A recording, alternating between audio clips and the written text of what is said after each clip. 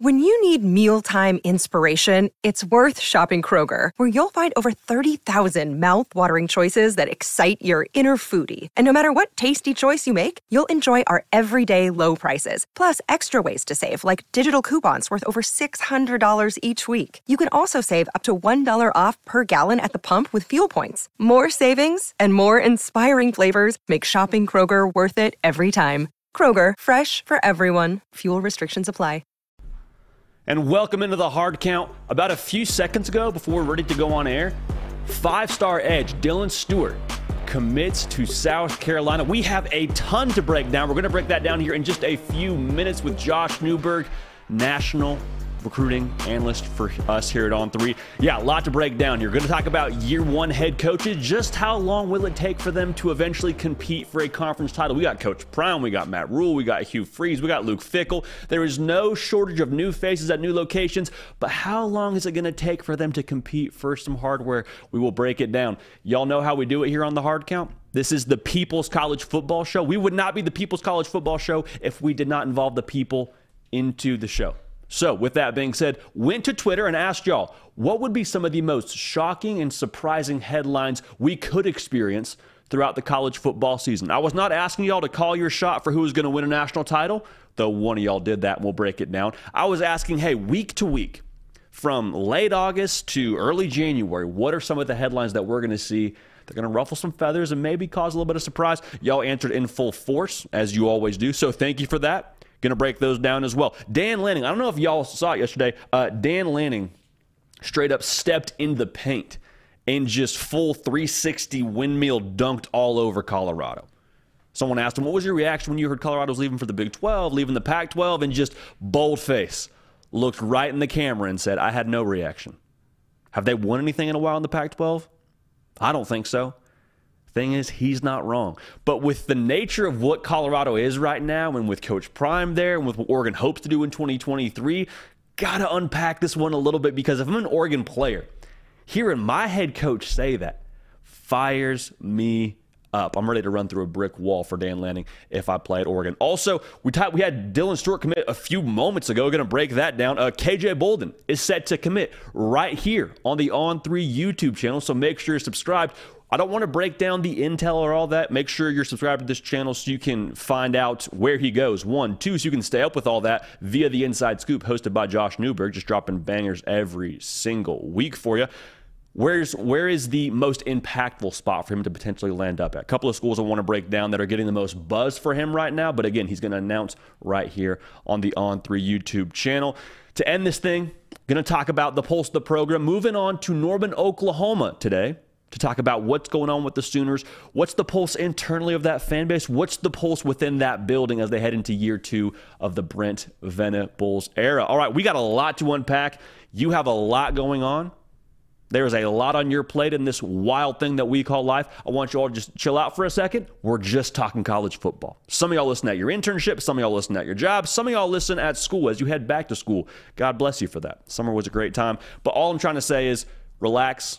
We're talking ball. Thank you for being here. Can't waste too much more time because time is of the essence. As Dylan Stewart committed like 30 seconds before we went on air, Josh Newberg is down here at the studio. He's about to do some work, kind of get ready for his show. When we say, Josh, Dylan Stewart just committed to South Carolina.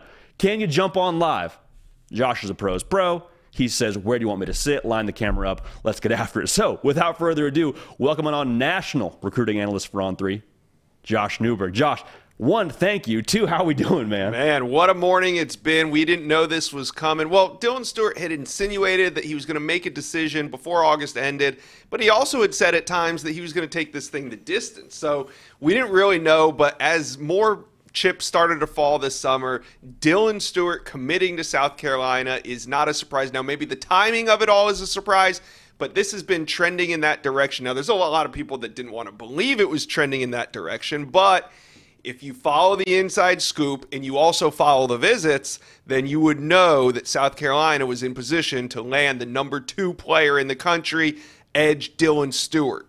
I mean, it sounded like it was South Carolina and Ohio State, going back and forth. And the pitch for Ohio State, it felt like you can kind of fill in the blanks for yourself there. Hey, Larry Johnson put a lot of guys in the league. Ohio State consistently had phenomenal defensive lines. What was it about South Carolina for them to land Dylan Stewart? Josh, was it the relational side of things? Was it the SEC? Well, what was it that put them in position to land this commitment before the season even started? Of course, it's relationships. That matters a lot. But also, I think they convinced him that everything he needed was in South Carolina, from friends, family, personal development, professional development. The coaches, the coaching staff there was going to be able to take care of him. He saw it all, and he saw it many times. He visited South Carolina nearly double or triple some of the other schools that were even considered favorites to land Dylan Stewart. So this had been a long time coming. South Carolina just didn't pop up out of nowhere to land the number 2 player in the country, 5-star plus edge, Dylan Stewart. He goes 6'5", 250 pounds, huge wingspan. He's been clocked at a 4.6 40. He is an absolute freak at the edge position, and South Carolina fans are partying on a Tuesday morning. I mean, they land Nicholas Harbor from the D.C. area, and now they land Dylan Stewart from that same area. Is South Carolina starting to maybe find themselves a little bit of a pipeline from D.C. to Columbia? I mean, there's a lot of good talent in that DMV area, Josh. Yeah, they really are, and they're finding their footing. And last year when the Nicholas Harbor rumors were going, South Carolina was a team that everybody had in that top group, but not a lot of people were giving the credit to them to be a finalist, to be able to close out on a 5-star with all the attention, because Nicholas Harbor was one of the lone 5-stars still remaining for that second signing day. So they had a ton of competition for him, just like they did with Dylan Stewart. And, there was predictions made for Ohio State. When he went down to Miami, there was a lot of momentum that Miami would have a shot at him. He visited Alabama. He visits Georgia. He goes to Michigan. But in the end, it's Shane Beamer doing what Shane Beamer's been doing for the last 12 months, and that's recruiting and landing big-time gets like this one, Dylan Stewart. Absolutely unbelievable. Well, Josh, thank you so much for jumping on at the drop of a hat. Also, shout out to the production team. This news breaks. Grab a South Carolina hat. One, tap you on the shoulder, get you in the studio, put a helmet behind you. Josh, last question before we get you out of here. How much of an impact do you see this having for South Carolina now going forward? Because they landed Nicholas Harbor last year. Pretty much at the very last minute you could land someone on the second signing period. Now they've got the 5-star edge defender Dylan Stewart already committed, and they've got some runway here with the fall. Do you think this could maybe be a thing where they kind of use this as some momentum going forward, kind of some rocket fuel for the Gamecocks? Without a doubt. And they've already been doing a great job recruiting the trenches. They got a pair of offensive tackles in Josiah Thompson and Cam Pringle that are some of the best in the country. Now you flip over to the defensive side of the ball, you added Dylan Stewart. They're not done yet. They got their sights set on Daniel Hill, a running back out of Mississippi that they're battling Alabama for. And right now, if you're a South Carolina fan, you got to think that you can beat anybody on the recruiting trail with Shane Beamer and his staff right now on this Tuesday morning, where 5-star plus edge Dylan Stewart is a Gamecock. Putting out the chest a little bit more if you're in Columbia today, kind of walking around with a little pep in your step. Josh, you're about to host a bunch of big-time commitments here on the On3 YouTube channel. I want to give you a chance to tell the people about that before we let you go. Oh, yeah, we're fired up. On Saturday, we're double dipping. We have Amari Jefferson around 3 p.m. Then we have the 5-star plus safety, KJ Bolden, #1 safety in America. He will be committing live on the On3 YouTube channel at around 6 p.m., and then on Sunday, we're not done yet. We have Nathaniel Frazier, running back out of California.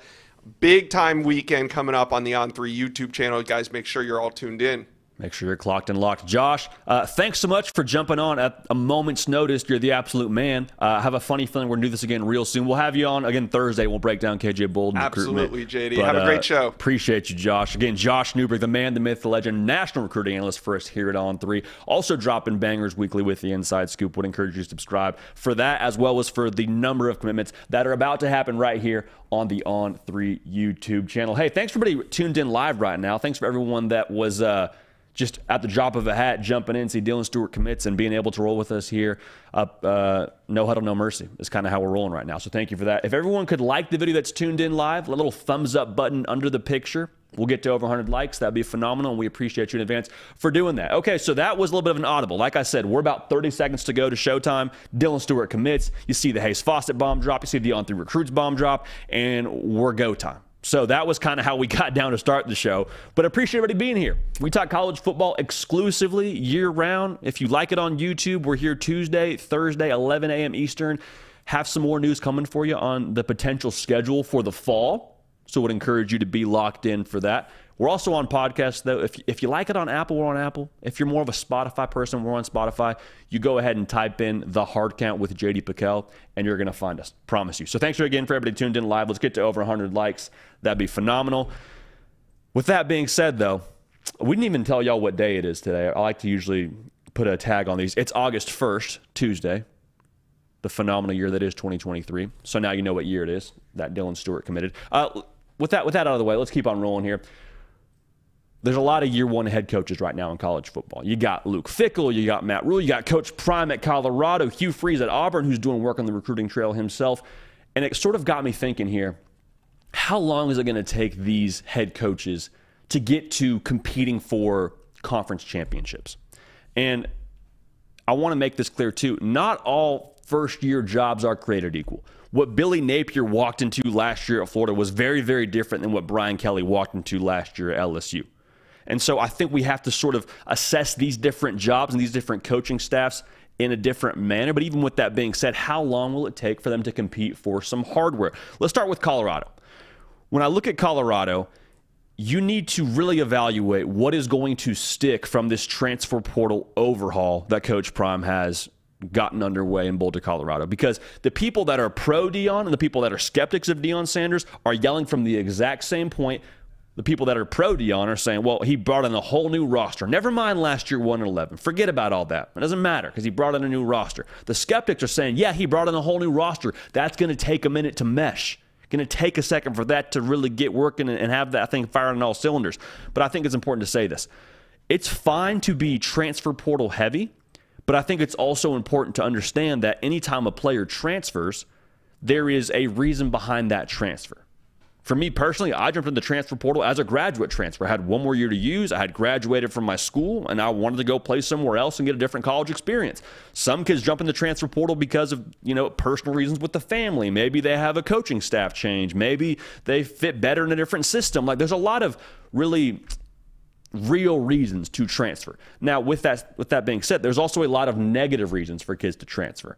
Maybe he wasn't a culture fit. Maybe he wasn't going to get playing time at this other school. He wasn't good enough to make the cut. And so for Colorado, I think you probably have a mix of real reasons and reasons that maybe you have to, I don't know, make an excuse for is the right way to say it, but some reasons that maybe would be on the less positive side. So for Colorado, they are throwing a ton at the wall. And make no mistake, what they did with throwing a lot of this at the wall is already better than what they had last season. I don't think Colorado only wins one game in 2023. Spoiler alert. But even with that being said, with what Coach Prime is doing right now, it might take a second for us to figure out exactly what hit rate he has in the transfer portal with over 50 guys coming to his roster. Now, I will say this, though. Going forward for Colorado, the Big 12 and the move for them to that conference is going to boost them from a recruiting standpoint. Because no longer do you have to tell kids about what they're going to have to do with the broadcast perspective with the Pac-12. And, hey, that's too bad your mom and dad want to watch you play. They better make sure they have the right streaming package. You want to watch us play? Turn on ESPN, turn on Fox. That's a boost for them. Also, Coach Prime, he's got ties to some of the most talent-rich states. Not far from California, being in Boulder, Colorado. He's got ties to Texas, lived there for a long time, coached there for a long time at the high school level. He's from the state of Florida. Like, he's got his bases covered from that standpoint. But I think with what he walked into at Colorado, there's going to be a settling period. There's going to be a second for this roster to kind of, filter out who's going to stay and who maybe isn't the guy that you want starting for you on Saturdays. Got a lot of pieces, though. Shedeur Sanders, I think, is going to surprise a lot of people. Travis Hunter, undeniably one of the best athletes in college football, was a top recruit coming out of high school. There's no secret with that. But it might take a second for all 22 to get on the same page with this staff and get it corrected. So when I look at Colorado, I think it's fair to say by year 3, then we can accurately assess what Coach Prime is going to be. By year 3, I think you can start to talk about, depending on the track record from year 1 to year 2, okay, now we have a real picture as to what we can compete for at Colorado. At that point, I think it's Coach Prime's team. So for Colorado fans, for those of y'all watching Coach Prime and what he's got going on, Give it 3 years, is what we're trying to say. Give it 3 years. Now, Wisconsin and Luke Fickell, very, very unique situation he's walking into.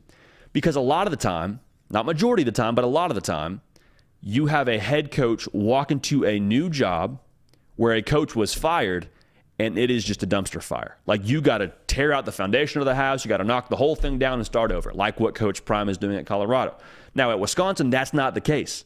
This is a team that won a bowl game last year. This is a team that still has some pretty decent talent on the roster, Braylon Allen being one of them, grown man running the football for them. They've got some pieces here. I think the roster and the culture has some solid bones to it.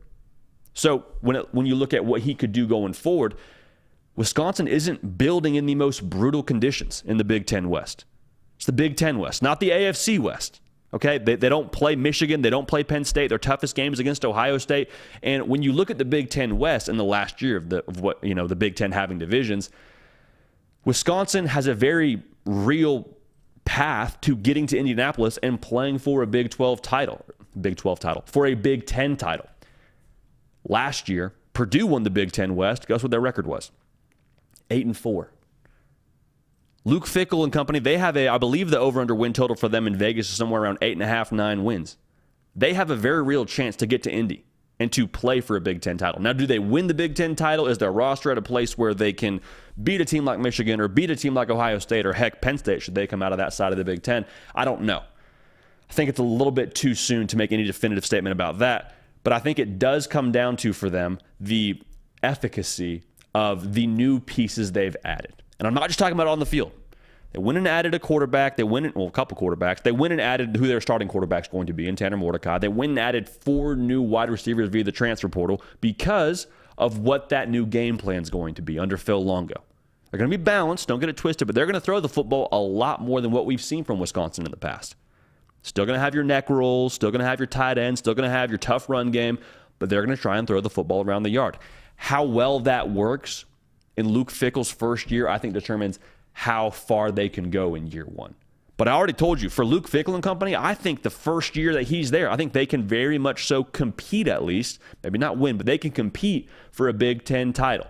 And there's a lot made about the new Big Ten next year with USC and UCLA joining the party and no more divisions. And absolutely, that's going to, in some way, shape, or form, impact Wisconsin. You would imagine USC is probably in the top tier of the Big Ten. You have USC and probably in the top tier in the Big Ten. I think I just said USC twice. You have USC, Ohio State, Michigan, probably all in that top tier within the Big Ten, probably Penn State as well. But I don't think you see Wisconsin just fall off a cliff with adding USC to the party there. So with that being said, I like where Wisconsin sits. I like where Luke Fickell is, and I think that this could be a year where they really make some noise in the Big Ten. And if they do, that's going to be crucial for what they do on the recruiting trail. If they can keep adding talent with the way this conference is changing, watch out for Wisconsin. Again, I think you can expect competitiveness for the Big Ten title in 2023 in Luke Fickell's first year. Now let's move on to Auburn. Hugh Freeze has proven very, very clearly he's not playing with y'all. Like, look at what he's done on the recruiting trail. He's flipped 2 5-stars, 1 from Bama, 1 from Georgia, and right now is just absolutely swinging away in the transfer portal. Added over 20 guys. And for Auburn, we probably talk about them totally differently if they're in a different conference. Like, how do we talk about Auburn if they're in the Pac-12? Are we talking about them maybe having a chance to win that conference? If they're in the ACC or the Big 12, we're like, where are they in the top tier in those conferences? But the unfortunate reality for the good people in Auburn, Alabama, they're in the SEC. And with what Hugh Freeze inherited from a roster and from a talent perspective, he got a broken boat. There was holes in the bottom of it. The sail was kind of torn up. And so he sees that and says, I need some more tools. I need better talent. Goes to the portal, adds a bunch of players, adds Peyton Thorne to probably be his starting quarterback this coming season, and is trying to put it all together. Now, that'd be one thing if you're doing that and putting the boat out to sea in the ACC or in the Pac-12 or one of those conferences, but you're doing it in the SEC. You're doing the revamp and the rebuild and the fixing of a roster that I'm using as a boat here. You're trying to put together a boat within a monsoon. That is the SEC. Like, that is a very tall task. And even though he infused a ton of talent, the several million-dollar question is, how does that mesh in year one? Same thing we said about Wisconsin.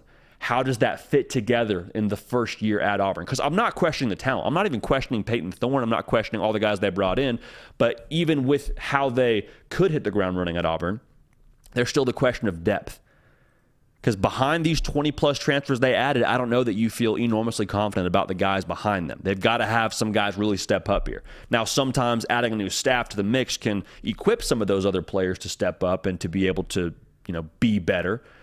But even with that being said, I think for Auburn, it's going to take a second here. I love the direction. I love what they're doing on the recruiting trail. Heck, if they land KJ Bolden going forward in the 2024 cycle, like what do we say about Auburn in a couple of years here and the direction they have with talent under Hugh Freeze? I love the direction. I don't love 2023 for them to be the year where they just pop up and beat a team like Georgia or beat a team like Alabama and compete in the top tier of the SEC. So for Auburn, I like another cycle for them. Get them another cycle of transfer portal guys. Get some of those recruits in-house. Give Peyton Thorne another year as a starting quarterback. Let it sort of run its course a little bit here. Let's get a little bit more footing at Auburn, and then we can start to talk about what they're going to be in the SEC. So for Auburn, give them at least 2 years is what I would say for Hugh Freeze. Now, Matt Rule potentially could be the most interesting coach in this whole discussion. Really quickly, make sure you're subscribed. Make sure you like the video. Everybody tuned in live, we appreciate you. We got triple digits of y'all tuned in live, so thank you for that. Make sure you like the video, and we'll keep on rolling here. So thank you for that. All right, now, Matt Rule, like I said, fascinating. Because when he was at Temple, when he was at Baylor, both of those situations were down bad. I mean, especially Baylor. There were people that wanted Baylor football to get the death penalty. And he walked into that. Took him 3 years to get him to a Big 12 title appearance. That's typically been his track record. Year 3 is really that big pop year for Matt Rule. Now, 2 things are interesting about Nebraska and about college football right now. One, Nebraska is in a better roster situation than both those schools were when he took them over, both Temple and Baylor. Also, the transfer portal exists in a way it did not when Matt Rule was at Baylor. I understand it existed, but the fluidity and the mobility for players to move schools and to play right away, like that's something that Matt Rule hasn't been able to utilize yet in the college game. So my question for Nebraska and how they revamp under Matt Rule, how long, I'll rephrase that. What is the jumping off point for them is a good gauge for how long it's going to take. Because this year is going to be fascinating with, do they win 6 games, or are they a team that somehow pops and wins 8 games? Do they fall back down and win 5 games? Like, what is the jumping off point for Nebraska? I don't even think the people at Nebraska know. Vegas has got them at 6 wins, but even so, man, there's so much here for Nebraska that is unknown. What is Jeff Sims going to be? What does that new defense look like under Tony White? What does Marcus Satterfield do for them as the OC? I don't have a question about the long term for Nebraska, but I think year 1 is the first page of the story that we have to get down. Now, I would also say this. It's not getting easier as the Big Ten expands. USC and UCLA joining the party. And for Nebraska, previously, it was you just got to win the Big Ten West. We talked about it for Wisconsin this coming season. It's an ideal spot to be at when it comes to your path to getting to a Big Ten title appearance. But now, you go from just having to be the best team in the Big Ten West to having to be one of the top 2 teams. And the unfortunate reality for where the Big Ten is right now for Nebraska, or where they're going to be, is you have to be the top 2 in a conference that probably has the top 4 or 5 already spoken for, with Ohio State, USC, Michigan, Wisconsin's probably somewhere in that top 5. Penn State's probably somewhere in that top 5. Like, you see what I'm saying here? That makes the mountain just a little bit more steep. So depending on the jumping off point this coming season, depending on their success in 2023, I could see year 2 being a year where Matt Rule and company kind of get it together, and we see another portal class get in there, and we see his culture really get in there, and Nebraska makes a run at this thing.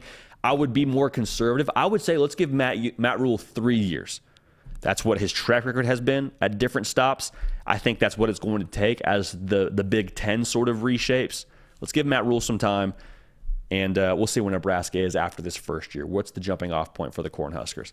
Even so, man, a lot of big-name head coaches all across the country that are going to take their first hack at it at a new location. So I'm excited to watch that. I'm excited to see what those schools look like at the end of the year. Hugh Freeze now, man, keep an eye on them. Keep an eye on what they do here. Maybe not this year, but as they get rolling here, the talent, the new floor he's installed at Auburn, think it's worth talking about. Appreciate everybody tuned in live. As we always say, if you're watching live, I'm going to ask two things. One, if you could please subscribe to the channel. We would greatly appreciate that. Y'all have been crushing it on the YouTube front as of late as we get closer and closer to the season. It's not us over here. It's not the content. That's y'all. So thank you for that. Two, if you could like the video. Right around 50 likes right now. Let's get over 100. I already know it's going to happen. I have no reservations, but I'm just going to go ahead and ask and throw a friendly reminder. If y'all could like the video, that would be phenomenal. So thank you in advance for that. All right. Now, we say this a lot. You can't call yourself the People's College Football Show and then not involve the people in the show. Just not, that doesn't make sense, right? So with that being said, went to Twitter. You can find me on Twitter at JD Pickell. And I asked y'all, what would be some of the most surprising headlines that you could see us getting in the 2023 season? And so without further ado, let's just jump into that because we got a lot of great headlines from y'all. And the first one is coming out of the gate hot. All right, we got from College Football Hullabaloo for y'all, which is a hilarious handle. Shout out College Football Hullabaloo for y'all. He says LSU is winning the Natty. That's his headline. And y'all, if this were to happen, the impact, the ripple effects this could send across the college football landscape cannot be overstated. For starters, that means that Brian Kelly kept the second-year LSU head coach national title streak alive because you got Kim Mulkey winning it with the women's basketball. You got the baseball team winning natties, and they all did it in their second year. So then you would have Brian Kelly joining that club, which is kind of a fun footnote. And it means a lot of things that are obvious. It probably means Jaden Daniels was balling. This conversation around him stretching the ball vertical and the offense being explosive, like that probably happened if they win a national title. The defense was continuing to be elite. That's likely what happened. You probably beat Georgia and Alabama. If not splitting, you probably beat both of them. I would imagine you beat somebody like a Michigan or a Georgia for a national title, so who knows how many times you had to beat Georgia. But for LSU, I think what's most important about this headline, if this were to happen, it means that they had a championship culture solidified in a ridiculous amount of time under Brian Kelly.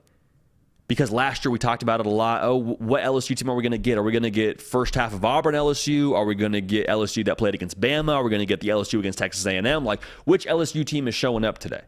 And if they were to put it together in just the second year under Brian Kelly, I think that would create something that would be scary for the rest of college football because I think that would mean they have something sustainable. That means it was internal with the locker room. That means it was player bought in. That means you have leaders in that locker room that are going to cultivate more leaders, and then this machine really gets rolling. So if they win a national title in 2023, that is just the tip of the iceberg for LSU and for Brian Kelly. I truly believe that. I think that's not the last one he wins at LSU going forward.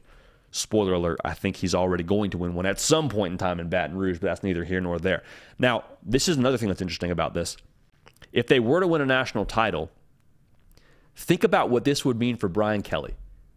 Because he left Notre Dame, and there was so much made about him leaving Notre Dame, and so much that he said, essentially saying, hey, I didn't have what I needed at Notre Dame. He didn't say it that bluntly, so I'm going to say it for him. He didn't have what he needed to compete with the Bamas, with the Georgias, with the Ohio States, the Michigans. He didn't have that at Notre Dame. Resource-wise, recruiting-wise, all that. He was kind of handcuffed a little bit. And so the heat that he took leaving Notre Dame, it was hot, all right? There was a lot thrown his way about leaving Notre Dame. If he wins a national title in year 2 at LSU, that means Brian Kelly and the bet that he made on himself, all that he said he needed, was right. It means he made good and he cashed in on his bet. So you would have to love that for Brian Kelly, unless, of course, you are a fan of the Fighting Irish in South Bend. So a lot to unpack there, but if LSU wins a natty, the impact of that on the college football landscape would be enormous. Appreciate everybody tuned in live. Like the video, subscribe to the channel. KJ Bolden committing on this channel. Make sure you're locked in. That's all I'm going to say. Now, Florida Sooner got at us and said Oklahoma returns to the college football playoff partly due to a weak Big 12. Now, Oklahoma making the college football playoff, I don't think that's nearly as far-fetched as some people want to make it out to be. Because Brent Venables went 6-7, and there's so many punchlines and all the jokes made, about Oklahoma and all that they didn't achieve in 2022. And like, I get that, I understand that, but they lost 5 games by 1 score, meaning they were in the majority, if not all of the games that they played. One of those 1-score losses was to Florida State, who's going to be a top 5 team to start the year. So for Oklahoma, if they were to make the college football playoff, it means a couple of things. It means the portal additions that they made defensively probably fixed that defense. Defense was bad, no other way around it. Brent Venables knows that. That's why he went to the portal and added 9 cats via the defense. It also means offensively, you probably saw Dylan Gabriel take another step in that offense. You probably saw his development under Jeff Lebby and the time they've spent together. Probably see some dividends there. Even more importantly, you see someone on the outside at the wide receiver position, whether it's Jaleel Farouk, whether it's Angelo Anthony, you see somebody step up big time and be a go-to alpha dog wide receiver for them. Because that's how this offense is built now. That's how this offense is built. We're going to run the football. We're going to go fast. We're going to spread you out. We're going to win outside. We're going to strike up the band. That's how we get down to Norman, Oklahoma. That's what Jeff Lebby wants to do. And for them to be able to do that probably means they're averaging somewhere around 40 points a game, which is what every team that made the college football playoff averaged last year. Now, Oklahoma, they averaged over 30 last year, but that incremental bump to get to 40 points a game and see the defense improve, that's how they get to the college football playoff. Now, if they get to the college football playoff, probably means they won the Big 12. Now, our friend Florida Sooner is saying that he thinks Oklahoma making the college football playoff would say something about where the Big 12 is. Thinks the Big 12 could be maybe a little bit weaker. And I don't think it's impossible, but I would be very much surprised, which I guess kind of goes hand in hand with the exercise, if that were to be the case. Because to be real, I think Texas is going to be real good. I think Texas is going to be really good. And for Oklahoma fans, you probably want Texas to be good because you want to go through them. Now, do you want them to be good every single year? Maybe not. But you don't want the asterisk of, well, Texas was down bad. Well, they had some injuries along that roster, and now we don't get to claim the 2023 season like we want to. No. You want Texas to be at their best, and you want to beat Texas. That's what rivalry is all about, baby. You want to take down your brother, and that's what it is. So for Texas, I think they're going to be good. I think you could see a world where Texas goes 11-2, and they have 2 losses to Oklahoma, one during the regular season and one in the Big 12 title game. Heck, you could see Texas go 12-1 and drop 1 game in the Big 12 title game, and maybe they're a college football playoff bubble team. Like, I don't know how that situation works out, but I actually think that the Big 12 is going to be a dogfight week in and week out. If Oklahoma does make the college football playoff, I don't think it'll be because of a weak Big 12 conference. In fact, I think the opposite. I think we look on Selection Sunday, maybe you see Oklahoma as a 1-loss champ in the Big 12, and we just say, yeah, but Big 12 was brutal this year. The Big 12 was wild this year. We'll take a 1-loss Big 12 champ over a 1-loss ACC champ or a 1-loss Pac-12 champ. So I think, to answer your question, Florida Sooner, and to kind of commentate on this a little bit more, I think a strong Big 12 actually boosts a Big 12 champion like Oklahoma into the college football playoff. There's definitely a path. But again, requires the defense and those portal ads paying dividends, and requires that offense having someone on the outside step up and be more explosive. So definitely a possibility. A lot more possible than I think a lot of people would like to acknowledge, to be real with you. Now, this is where it gets a little bit steamy, a little bit hot. Erskine on Twitter just called his shot, said Joe Milton gets benched. And this is one that we're going to get a lot of feedback on. And if Joe Milton does get benched, there's a couple of scenarios where this could happen. The first of which being, though, I don't think you would put all the blame on Joe Milton. And what I mean by that is Tennessee last year, they were a run-first football team. Jalen Hyatt's deep. He's just beating guys one-on-one, and those safeties have no chance to catch him because he's so fast, and Hendon Hooker's dropping it in the breadbasket. That all happened, but it happened because they had a run game that forced that secondary to commit numbers to where you had real estate on the back end for Jalen Hyatt to just get loose like it was his job. Now, instead of saying Jalen Hyatt this coming year, you'll say Squirrel White, but the same fact remains. This offense, the batteries for this offense are running the football. And one reason why I personally am so high on Joe Milton is I think they're going to allow him to play to his strengths. Like, I think they're not going to ask him to do a 3-step drop and fit it in a tight window and make a bunch of NFL kind of throws where he's got to be on the money, on time every single time. He may be able to do that, but his ability, his bag really, is his arm strength. Cut it loose, hit him deep, let's roll.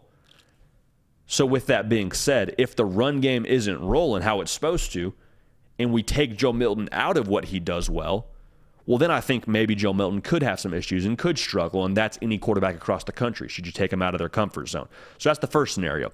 The other scenario, and this is the one that Tennessee fans are probably most concerned with, is that plays are there and those accuracy issues that people have sort of snickered at behind the scenes and, kind of had their doubts about Joe Milton. They're saying he's not going to be accurate, he's going to be overthrow Joe, all those punchlines. And so if that happens, yeah, if there's plays there and you're missing on them consistently and it's hamstringing us as a football team, well, then maybe you do have to have a conversation about moving on and starting the Nico era early. Now, there's a fraction of this fan base, probably a fraction of the college football public, that wants it to be Nico time in Tennessee. And I don't blame you because he's a phenomenal player. He's the number one player for us here at On 3. But even so, he was the number one player for us here at On 3 in the 2023 cycle, that is. But even so, I'd be careful what you wish for. Be careful what you wish for because we all want to see the shiny new 5-star hit the field and sling it around and, the unknown is undefeated. But even so, man, for Nico, there's such a thing as playing too early. Two things can happen when you play too early as a quarterback. One, you can develop bad habits. You're used to playing high school ball. You're used to making plays and scrambling around and throwing it across the yard and throwing it back across your body. Like whatever the habit is, if you have some success with that, you go back to it. And typically the thing with bad habits is it works one time, so you think it's going to work a lot of the time, and that just becomes something you rely on. And then when it stops working and teams watch enough tape on you, then you're in trouble. I'm not saying it's going to happen. I'm saying it's a potential that you probably don't want young Nico to have to live in as a true freshman at Tennessee. The other potential issue is you get thrown in the fire too early. Maybe, you're forced to play early from injury, or in this situation, I guess Joe Milton's not getting it done, so you force Nico in there. You can hurt your confidence a lot. Like if you go out there and you throw 3 interceptions as a true freshman against whatever opponent it is, you got people lighting up your Twitter mentions saying you're no good, you're a bust. And it's like, dude, he's been on campus all of 45 minutes. We have no idea what he's going to be as a true freshman. But you get enough chatter around you and you're so young and you've got so many loud voices, that can really start to eat away at your confidence. And when your confidence gets bruised, that's the thing that really takes the longest to recover in my estimation. So I'm not saying that Nico couldn't step in there and absolutely ball out. In fact, the opposite. I think he'll be a stud when it's his time to play in Knoxville. But I think right now it's Joe Milton's time. So if he does get benched, I think that will be something that Coach Heupel and the coaching staff has absolutely no choice but to make a different move within the quarterback room. So I don't think that will happen, but that's sort of my feel as to what the situation could be should that headline become a reality. Now, J.J. McCarthy is the topic of our next one I want to talk about here. And our friend Sir on Twitter hit us up. He just called his shot here and says J.J. McCarthy wins the Heisman Trophy. How about that now? J.J. McCarthy hoisting the little bronze statue in New York City. Place goes crazy. Probably gives a great speech. J.J. McCarthy, friend of the program, by the way. So shouts out to him. It's easy to breeze past this headline and say, oh, yeah, Michigan's probably going to be one of the best teams in the country. He's the quarterback for that team, so they're probably, the 1 or 2 ranked team in the country. And, yeah, he gets the award. Big whoop. No. If J.J. McCarthy wins the Heisman, the impact of this would be enormous. Because think about who else is on that roster.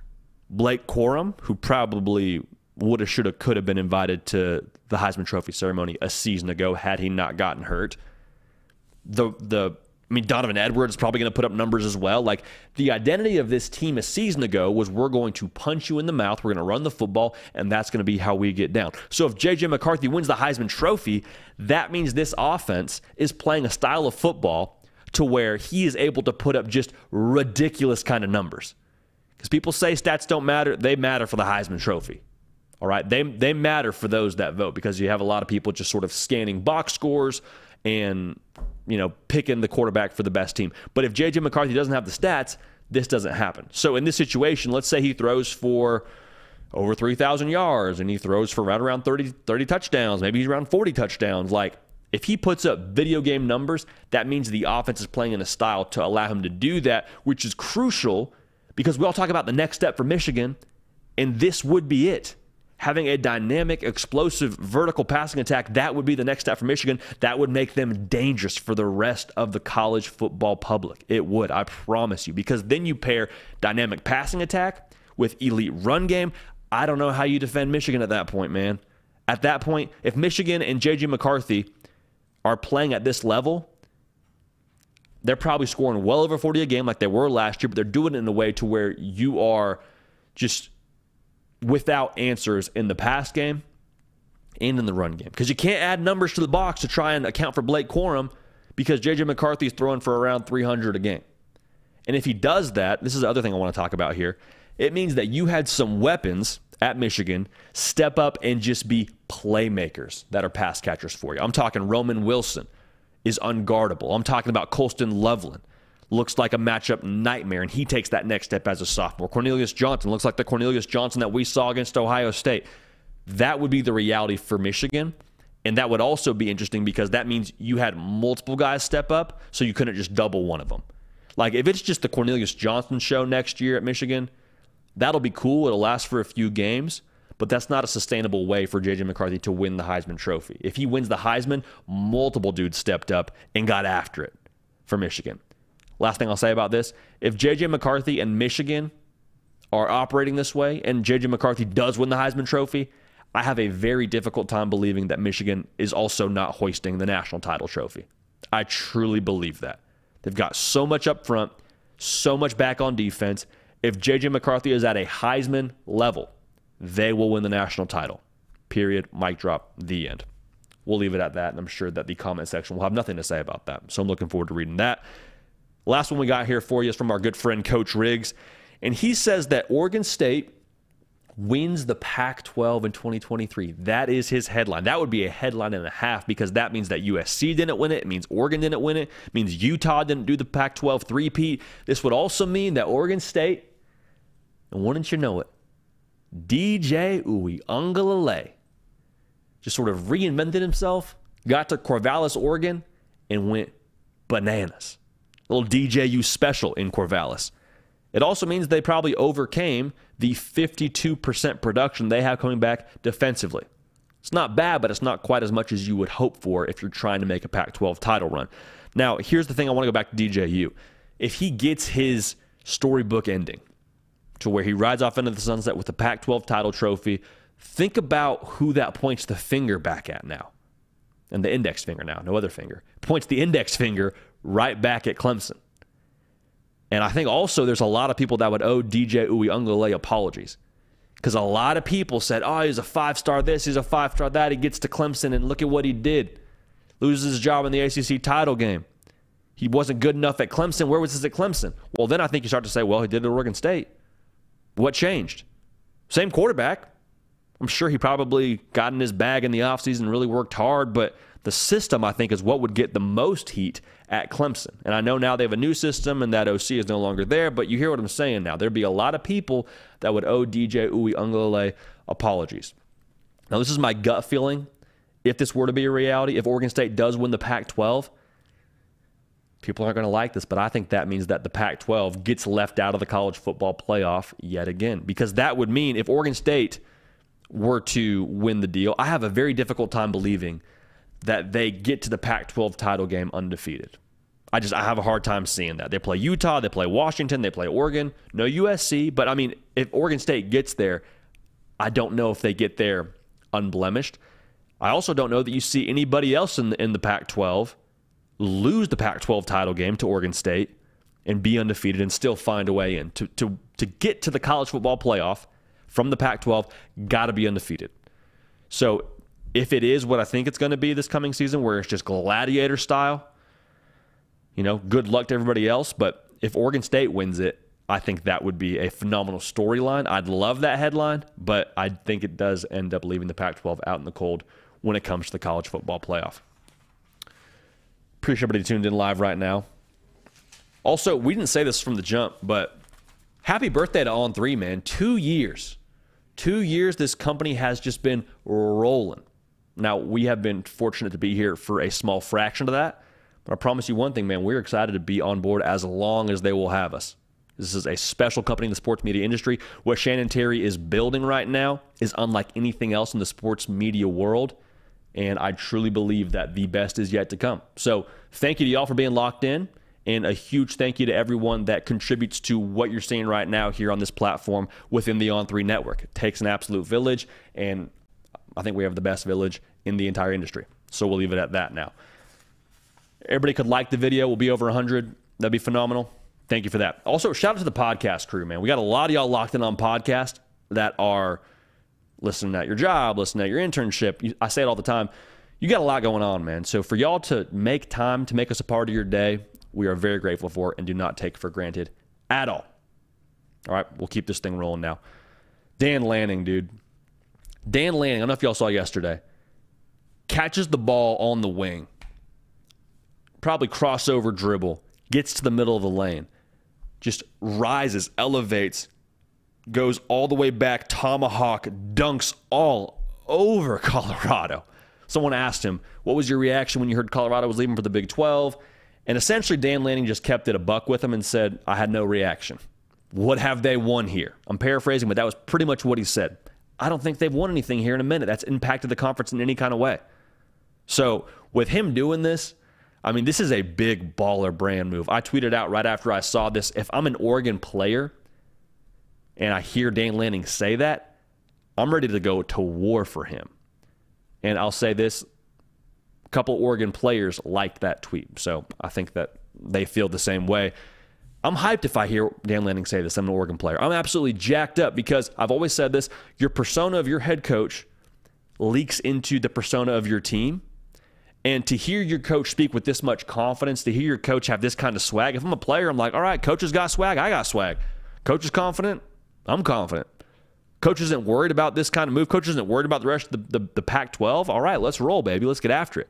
And this kind of feels a little bit like there's something to do with Deion Sanders here, and I can't prove it. There's nothing being linked to it. It's just my own feel on it. So there was so much bravado out of Colorado with Coach Prime when he got hired there and about bringing his Louis luggage and just about the way he's operated and the YouTube channel. Like, I'm not here to speak on that, but I feel just a little bit like Dan Lanning can't wait to play Colorado. Because that was the punchline on Twitter yesterday, right? Oh, well, Oregon, Colorado, September 23rd, that's going to be awesome, man. That's going to be a great storyline, great game. Like, no.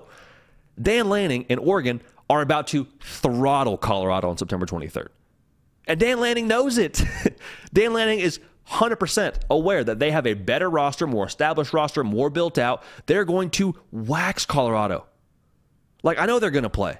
But this is not going to be a, oh, let's settle it on the field kind of deal. Like Colorado, I think Coach Prime's got something cooking there, and I think eventually they're going to be in good shape, and I think that moving to the Big 12 helps them. But even so, man, like Dan Lanning is talking his cash because he knows what they're about to do in the Pac-12. And I think Colorado was the subject of this whole, conversation, which makes sense. But I think even so, man, take Colorado out of it, this was an interesting peek into the Oregon psyche and where they're at right now under Dan Lanning. And it kind of made me feel just a little bit, it kind of reminded me just a little bit of where Michigan was before they started winning Big Ten titles, going into that Big Ten championship year. Like Michigan, they hadn't won the Big Ten title, but they were still talking like they were the bully. And for Dan Lanning and for Oregon, I think you need to see yourself as the bully before everybody else gets to see it. Like it happens behind closed doors, what you do in conditioning in the weight room in your staff meetings, like you prove it to yourself in the mirror behind closed doors before anybody else gets to see it on the field. And Michigan knew that before they won Big Ten titles. I think Dan Lanning's acting that way before they go and do what they want to do in the Pac-12 this coming season. They have every reason to believe that they can do that. I mean, they got to shore up some pieces in that roster defensively, but you bring back Bo Nix, got a rock-solid culture. You got one of the best young head coaches in the entire country who you just re-signed, and Dan Lanning, I believe, knows that he's one of the best head coaches in the country right now based on, I think, how he carries himself. Like, I think Oregon feels like they're them right now. They feel like they're the bully, and so they're acting like it.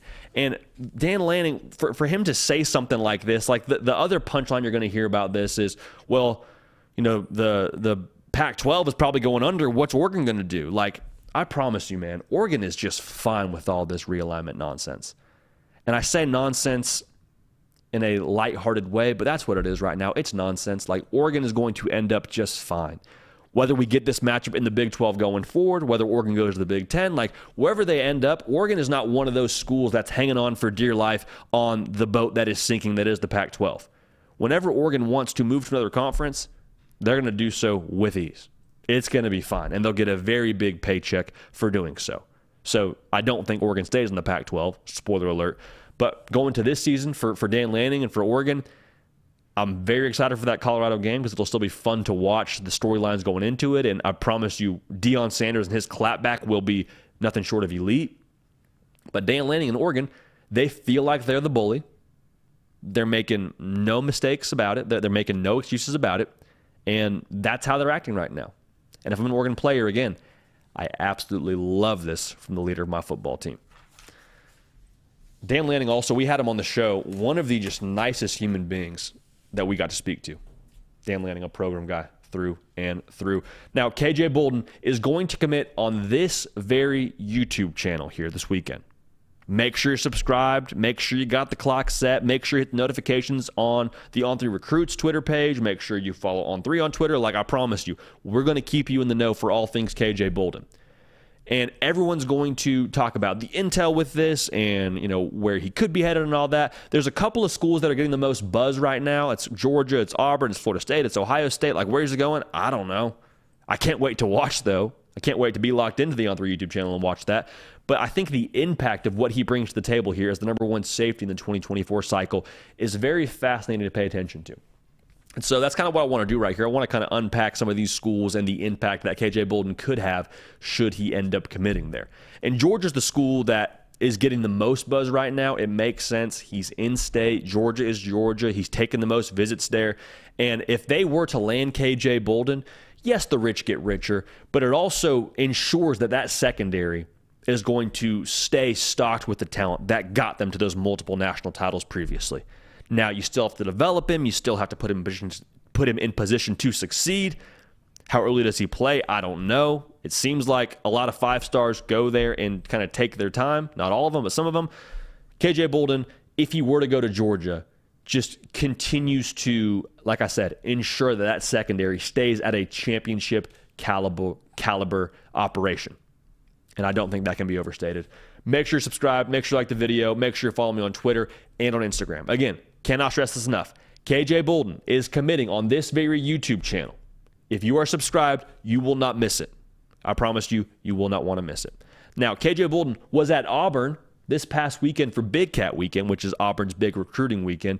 And can you imagine what would happen if KJ Bolden ends up committing to Auburn?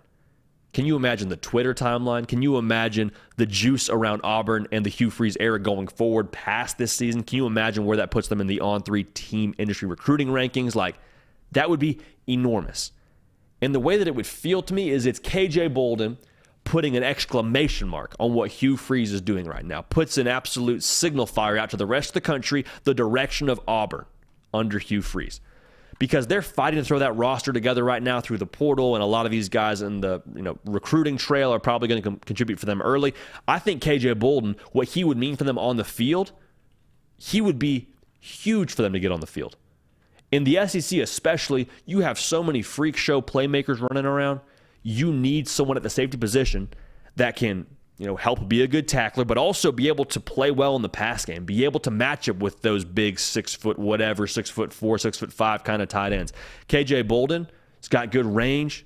He's a ball hawk when it's in the air. He would be someone that I think plays sooner rather than later should he end up at Auburn.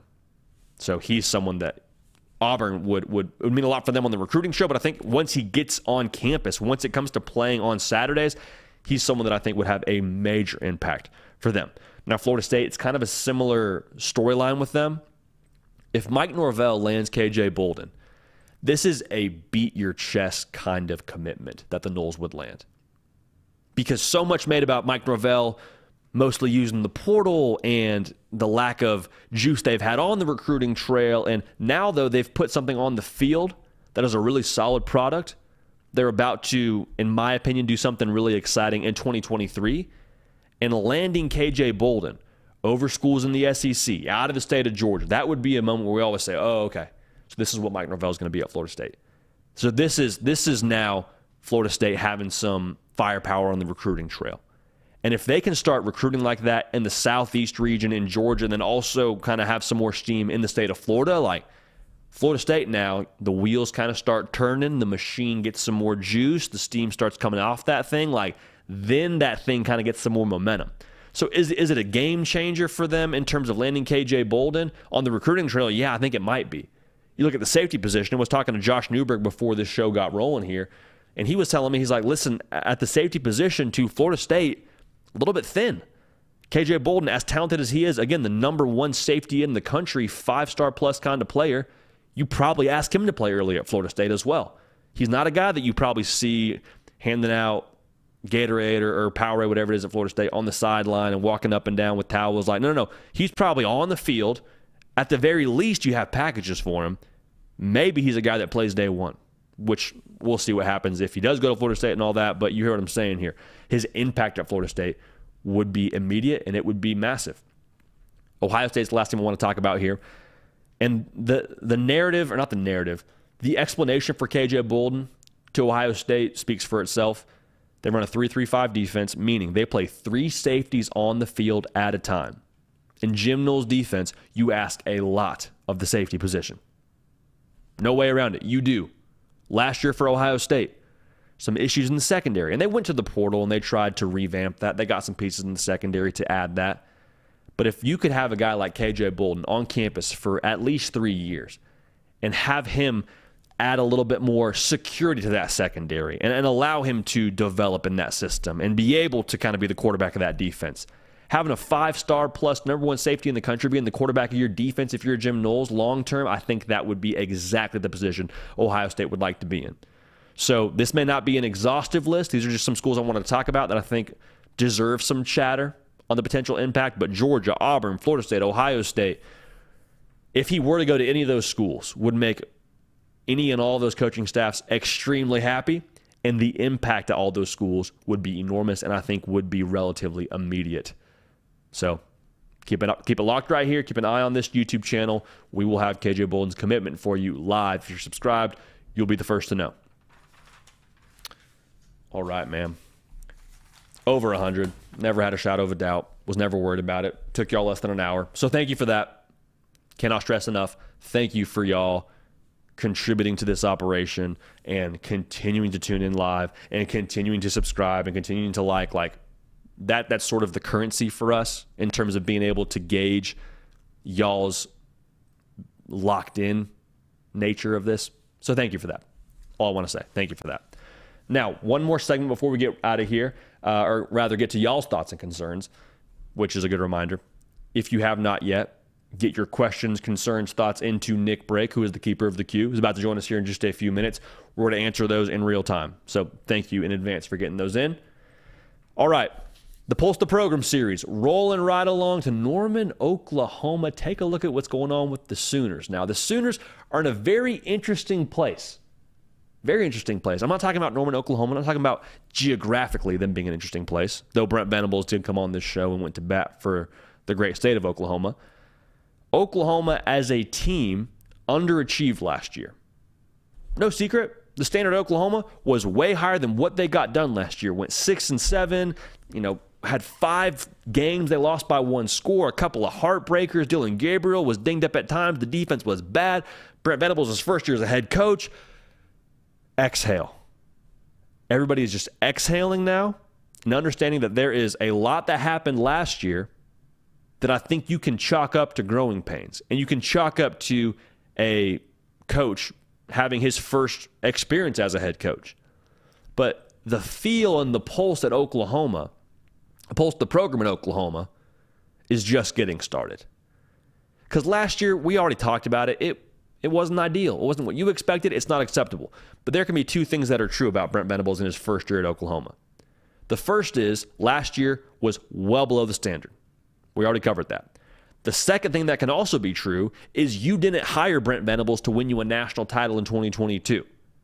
He didn't do that. We're all on the same page there. Hiring Brent Venables was a sustainable, long-term play for Oklahoma. Because when they brought him in, when they announced him as the head coach, there was a feeling across that fan base that, okay, we got our guy. Not a guy who's just going to be a good coach, not a guy who's just going to win some football games here. We got a guy that fits what we are here at Oklahoma, who's tough, who's disciplined, who's going to have a physical product on the field, who's going to play defense, who's going to be hard hat and lunch pail kind of mentality. That's what we want to get back to at Oklahoma.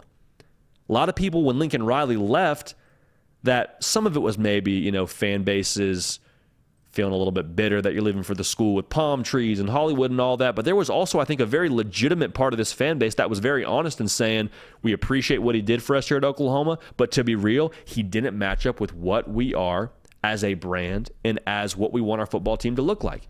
And Brent Venables is that for them. So going back to what the pulse is, they are just getting started. You cannot judge a man by his first year on the job. He doesn't even have all his players in yet.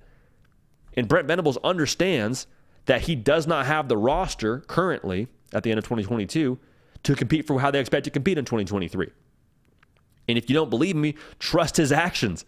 He went to the portal and got 17 transfers, 9 of them on the defensive side of the football. He understands, hey, I got to adapt here. We don't have a whole bunch of recruiting classes to get in here and eventually figure it out at Oklahoma. It's like, no. The time is now. The time is now. Yes, we're just getting started, but the internal feel with we're just getting started is you haven't even seen anything yet. You haven't even seen what we're going to be. Because last year was inexcusable, and I've said that probably like 3 or 4 times now throughout this segment. Nobody's okay with what happened last year. Nobody's signing up for that. Nobody's signing off on that. But with Brent Venables and the personnel he's now added, the defense is going to be, at the very least, they're going to be faster, going to be more talented, going to be more versatile, which is what is required of an Oklahoma defense under Brent Venables. And the offense with Dylan Gabriel, another year under Jeff Lebby, if he can stay healthy, they have a chance to build on what they did last year and do some really exciting things. Because all that was said about them being 6-7, a lot of people forgot to mention the offense still scored over 30 points a game, and they were in every single game. You don't get points for being in every single game, but the fact that you went toe-to-toe with a team in Florida State that's going to be a top 10, top 5 team to start the year, I think deserves some kind of recognition for Oklahoma. So for Oklahoma, they feel like they're just getting started. You can make all the jokes you want about 6-7, make all the jokes about Brent Venables not really being the head coach for Oklahoma and him being in over his head. Like, that's fine. They hear all the chatter on the outside, but that fan base and the people in that building, they know what they're capable of in 2023. They know they have the second best roster in the entire Big 12 conference. And they're looking at last year and saying last year is last year. We got a new team. We have a new approach. We have more stamina based on what we learned last year. Like, let's go. Let's bounce back. Winners respond. It's what Brent Venables said at Big 12 Media Days. Winners respond. So Oklahoma, the pulse of the program is they're just getting started. They love all the naysayers. They love all the doubt, and they cannot wait to make a statement in 2023. And I can't wait to watch it, to be real with y'all. It's going to be a whole lot of fun to watch what Oklahoma is. And their last year in the Big 12, we didn't even really mention that. They're headed to the SEC next year. You don't think Brent Venables understands the sense of urgency they need to be better in the Big 12 this upcoming season, to be better and ready for the SEC? He knows that. He knows all that. So they're going to let him talk, and Oklahoma is going to get ready to handle business. So it'll be a lot of fun to watch. One of the best storylines in college football. All right, as we always do on this show, want to involve y'all into the party. There's a lot of y'all that are new to this show, so thank you so much for being tuned in. We talk college football year-round. So if you like college football and you don't want to take a break from it and you wish other outlets would cover it 365 days a year, well, you found your spot. So thank you for being locked in right now. But one of the things that we do on this show is we go to the live chat at the end of our shows and just open it up and kind of have a good old kickback and say, what's on y'all's mind? What are your questions? What are you concerned about? Heck, what are your takes? What are you thinking about this upcoming season in the college football world? So to break that all down with us, we bring on the heavy lifter extraordinaire, the future MVP of the Germantown Kickball League here in Nashville, Tennessee, Nick Brake. Nick, how we doing, big dog? What's up, man? I've got a pretty intricate question from Slade Swan to open us today. Okay. Ask JD, what would happen if we had a 1-loss Tennessee, a 1-loss Georgia, and a 1-loss SEC champ Alabama? Which one of those would be in the playoffs? Wow. A one-loss Tennessee, a 1-loss Georgia, and a 1-loss Alabama. Well, my gut would be that Georgia would be the team that lost in the SEC title game. I'm guessing Alabama, so we're kind of filling in some blanks here with who these teams lost to. I think Bama would have lost to LSU. I think Georgia would have lost in the SEC title game. I guess you're saying Tennessee lost to Georgia. So there's a lot of things that go into play there. I think you have to put a one-loss SEC champ into the college football playoff. No way around it. I think that has to be the way that it goes. Best conference in college football. You win the deal with one loss, you're in the dance. So I think Alabama gets in. Then I think the conversation becomes really interesting. In that situation I just laid out, I think Georgia probably finds their way in like they did in 2021. But depending on who ends up losing in that in that SEC title game, that's a big deal. That is a very, very big deal. And it depends on who that loss is to. So in that scenario I laid out, I think Georgia would get in. But if Tennessee, if they have one loss to, let's say, somebody else and they beat Georgia and find themselves in the SEC title game, I guess in that situation they would have had to get to the SEC title game and had to beat Georgia. The losses matter is what I'm trying to say here.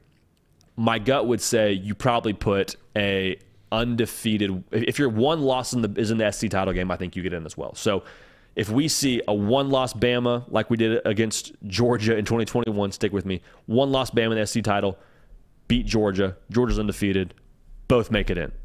Same thing if it's Tennessee. Tennessee's undefeated, losing the SEC title game, they're still in. So, yeah, that's a very intricate question, and knowing the beautiful sport that college football is, we will probably be able to unpack that one in real time in some conference, if not the SEC.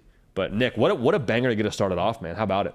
Yeah, that one was kind of a tough one. That was a good one, man. Rocky Top Tom, if Ryan Day continues to bumble at Ohio State, Venables loses as many or more than last year, including against Texas, and Jimbo blows it again at A&M, who's likely to be fired first? I look. That's Rocky tough. Top Tom's always in the chat. He hates all three of these teams Rocky Top Tom just choosing violence every time. Yeah, it's tough for me to imagine a world where Brent Venables gets fired after 2 years. I think that's tough. It's also tough for me to imagine that Ryan Day gets fired after being like 45-6 as a head coach. Jimbo Fisher is the one that you probably look at the closest because of the lack of success there. That would be, I guess, 2 years in a row where they kind of missed the mark with a really good roster. So that's the one I would want to pick. But, Nick, I mean, it's like $70 million to buy my guy out. $70 million. Even to the oil money in College Station, Texas, that is probably too steep of a price tag. So the boring answer, and the answer that I truly believe, is that none of these guys get fired if that situation were to unfold.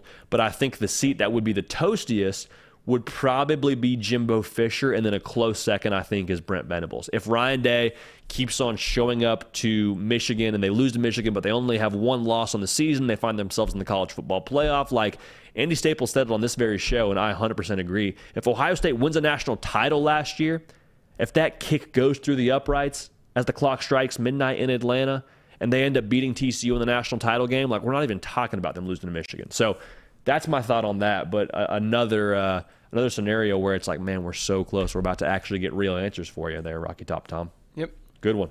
Kellop, thanks for the chat. Thanks for the super chat. Morning crew, love your take on Auburn, but I have to ask, who do you think got a better steal as the new head coaches, considering deep pockets and resources? I think J.D. Naring on the 4 coaches that you talked about in the opening segment. Man, I'm biased. I think Matt Rule's phenomenal.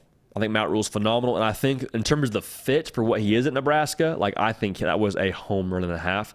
I would say 1B for me there would be Hugh Freeze. Like, we're going to see what he is long-term with how they are able to put this talent to the field in Auburn, Alabama. But, I mean, Matt Rule, the toughness, the development, currently where they are in the Big Ten and the Big Ten West, like I think that was a home run hire for them.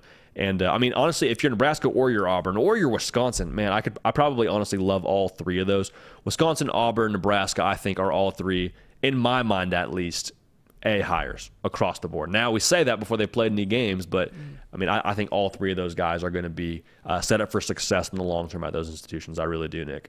JD, your first segment really inspired a lot of questions. We've got one more, but first, I will say we did put out a poll during your first question, asked what first-year head coach will find success first. Said first twice. It has been razor thin. Interesting. And it's gone back and forth. Coach Prime has 23%. Luke Fickell has 26%. Matt Rule 24%. Hugh Freeze 27%. There'd have to be a runoff here because we do not have even remotely near the majority. But JD, Hugh Freeze now at 28%. It just moved up. Wow. With 207 votes is our winner so far. How about that? Keep it going. How about that? I don't hate that. It's just so tough to win in the SEC, man. I mean, you got to play Saban. You got to play Georgia. I mean, you're adding Oklahoma and Texas. Like, the SEC is so tough to get it rolling. And Hugh Freeze, we talked about it. He did not inherit a ready-made situation. Now, he's done a lot to improve that roster. They're going to be much better than they would have been if they had not gone to the portal. But it's just so tough to put it together. I like Wisconsin, so I'll put my vote in for Wisconsin there. Okay. But I respect the heck out of the Auburn contingent getting after it and voting Hugh Freeze there. We got time for one more, Nick? We do. Let's do it. Yeah. This last question from Jake Hewlett.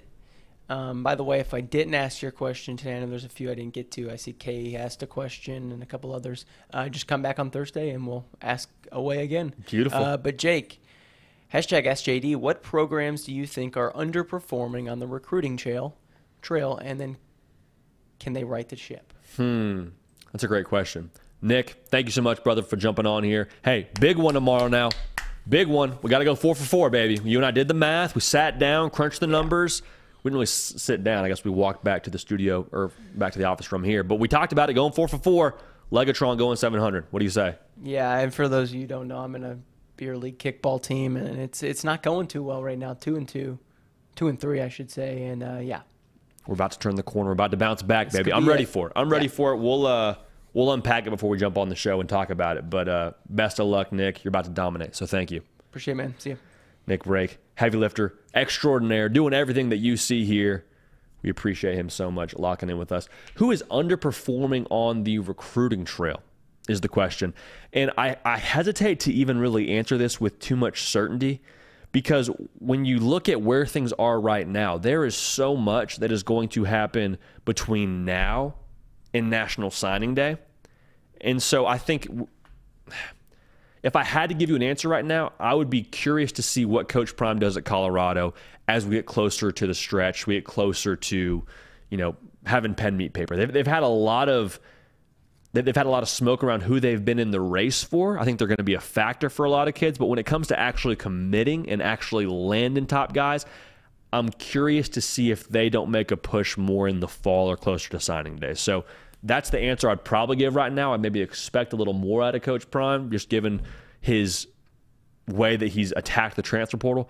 But even so, if your team isn't where you want them to be right now in the On3 industry team recruiting rankings, sit tight, give it some time, and check back in right around early December. And that'll give you a good gauge for where you stand. And even then, watch our signing day show, because I promised a lot of movement will happen on the spectacle that National Signing Day is. All right, again, thank you so much for y'all that are tuned in live. This is truly something that we do not take for granted, that we get to spend time with y'all talking about this sport that we all love so dearly. Incredibly cool that y'all are tuned in, and thank you for making us a part of your day. All right, now, no more time to be wasted. No more time missing shows. There's a lot of things going on the recruiting trail, a lot of things going on in the college football world. We got realignment stuff shifting around. Make sure you're subscribed. We got a show live Tuesday, got a show live Thursday, 11 a.m. Eastern. Again, be on the lookout for more news about the schedule going forward. We'll have some updates for you there. Love y'all, man. Appreciate y'all. We're going to keep this party rolling. We will see y'all next time.